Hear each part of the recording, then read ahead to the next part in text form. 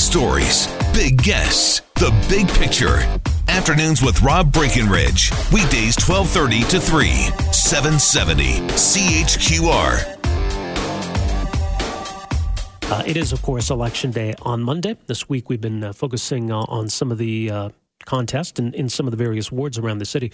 Wanted to spend some time today focusing on Ward 3 in the northeast/north center of Calgary. In fact, after the election, the boundary of this ward's going to change quite a bit. Be less in the northeast, more in the north center. This is an open seat as well. So regardless of who prevails on Monday, this ward is going to have a new city councillor. So we've got 4 candidates to speak with this afternoon. We'll hear from each of them in this hour. Up first, we have joining us Jyoti Gondek, running for Ward 3. Jyoti, thanks for joining us here. Hi, and thanks for the opportunity to engage with your listeners, Rob. All right, and just so people know, they can find you on the website. It's JYOTIGONDEK. So it's jyotygondek.ca. Appreciate you joining us here. So let me give you the opportunity, first of all, just to talk a bit about what's motivated you to run, why you're running for city council. Well, Rob, I've led a pretty full and diverse professional and volunteer life up here in Ward 3, and I've also headed up a household. So I've learned something that's worth repeating, and that's that the most important role of a municipal government has to be to understand the everyday lives of its citizens and to work towards making those lives better. And I've personally had the opportunity to benefit from a lot of the changes that have been made in Ward 3 communities over time, things like better access to grocery stores, community centers, and medical offices. But we also find ourselves continually overwhelmed by growth, and we've been overlooked for investment. And having been an active volunteer in the community for 17 years, I've worked with really great people, and we've made immense strides in trying to influence positive change from the outside. As an example, I was very proud that our Vivo board was able to get an expansion project onto the provincial infrastructure priority list. Yet it's fairly frustrating that our municipal government didn't step up and commit a second installation of funding as well. So my motivation for running in this election is really to ramp up my level of public service and represent Ward 3 at City Hall so I can collaborate with fellow councillors to demonstrate the value of bringing investment back to North Central communities. Well, and you identify on your website as your top priority ensuring that the needs of Ward 3 communities are not overlooked. You feel as though they have been. I do. I feel that what's happened is Ward 3 has been such a giant beast of a ward for so many years that the issues over on the northeast side of the ward and any of the issues and items that need to be served for the airport were given priority over our side of the ward, which now will become truly North Central. So I think just the massive nature of the ward put us at the back of the list, and it's caused problems over the last 30 years.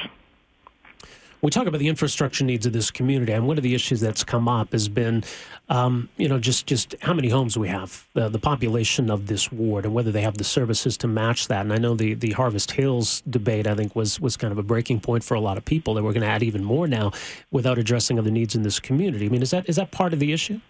It is, absolutely. I mean, one of the things that I've noted over the last 5 or 6 months as I've been door knocking, we have a lot of residential pockets that have really no other interaction with anything but homes. So it's impossible to walk somewhere where you can, grab a bottle of water or even stop for a break to use a washroom. It's immensely residential. And with the Harvest Hills Golf Course redevelopment, it was really troubling to hear council make a statement that residents should be happy to have a project like this because increased density would allow our ward to bring on more infrastructure. So the argument being density will be rewarded with infrastructure. Yet about 6 weeks later, the very same council turned around and said, yeah, we're going to do a Green Line project, but you're not part of phase 1.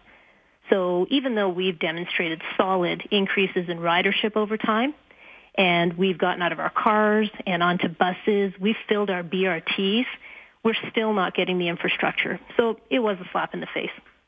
Well, we talk about the Green Line then. Yeah, I mean, certainly it's been a controversial issue right across the city, the project itself, the price tag, the priorities, but certainly for the North Centre, the feeling that something was announced, that these communities were going to be served. Now they're not. We don't know what the future holds. How much frustration is there?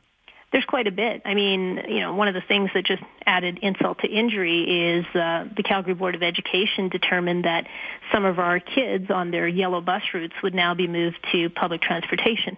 So not only are we packed to the gills, we're now adding kids on top of that.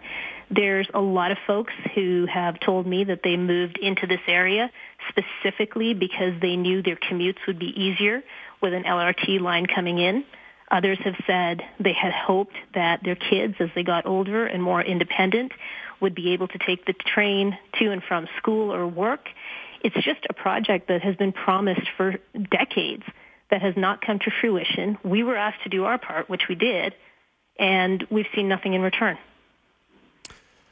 On some other issues, and you talk about the economy as well, and this is something I think we're hearing a lot about throughout this city and all the different wards and in the mayor's race too, that, we've got a lot of challenges in Calgary. How do we recover from this economic downturn? How does City Hall need to lead by example and address spending and taxes? What's the direction you think we need to go?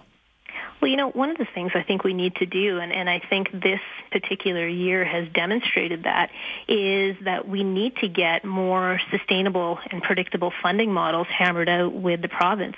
It's a fact that when 40 or more % of our collected property taxes are being sent up to the provincial government, and we then have to turn around and apply to get those funds back into our city, there's something wrong with the system.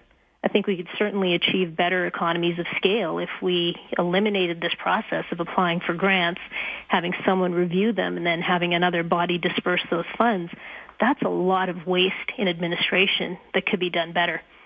I'd also like to propose that council direct assessment and taxation experts within the city to collaborate with industry professionals so that we can design a more balanced model of taxation.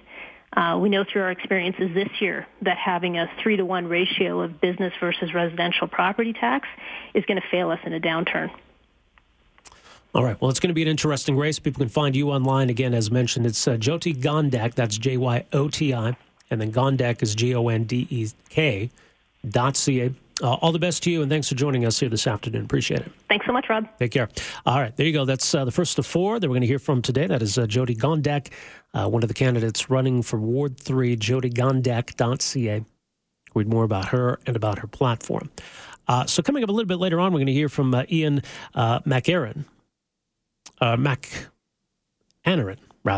and we'll also hear from Connie Hamilton, two of the other candidates running in this ward. When we come back from the break here, we're going to hear from June Lynn, one of the four candidates looking for a vote in Ward 3. 403-974-8255 is our number. We're back with more right after this. Afternoons with Rob Breckenridge, starting at 12:30 on News Talk 770 Calgary.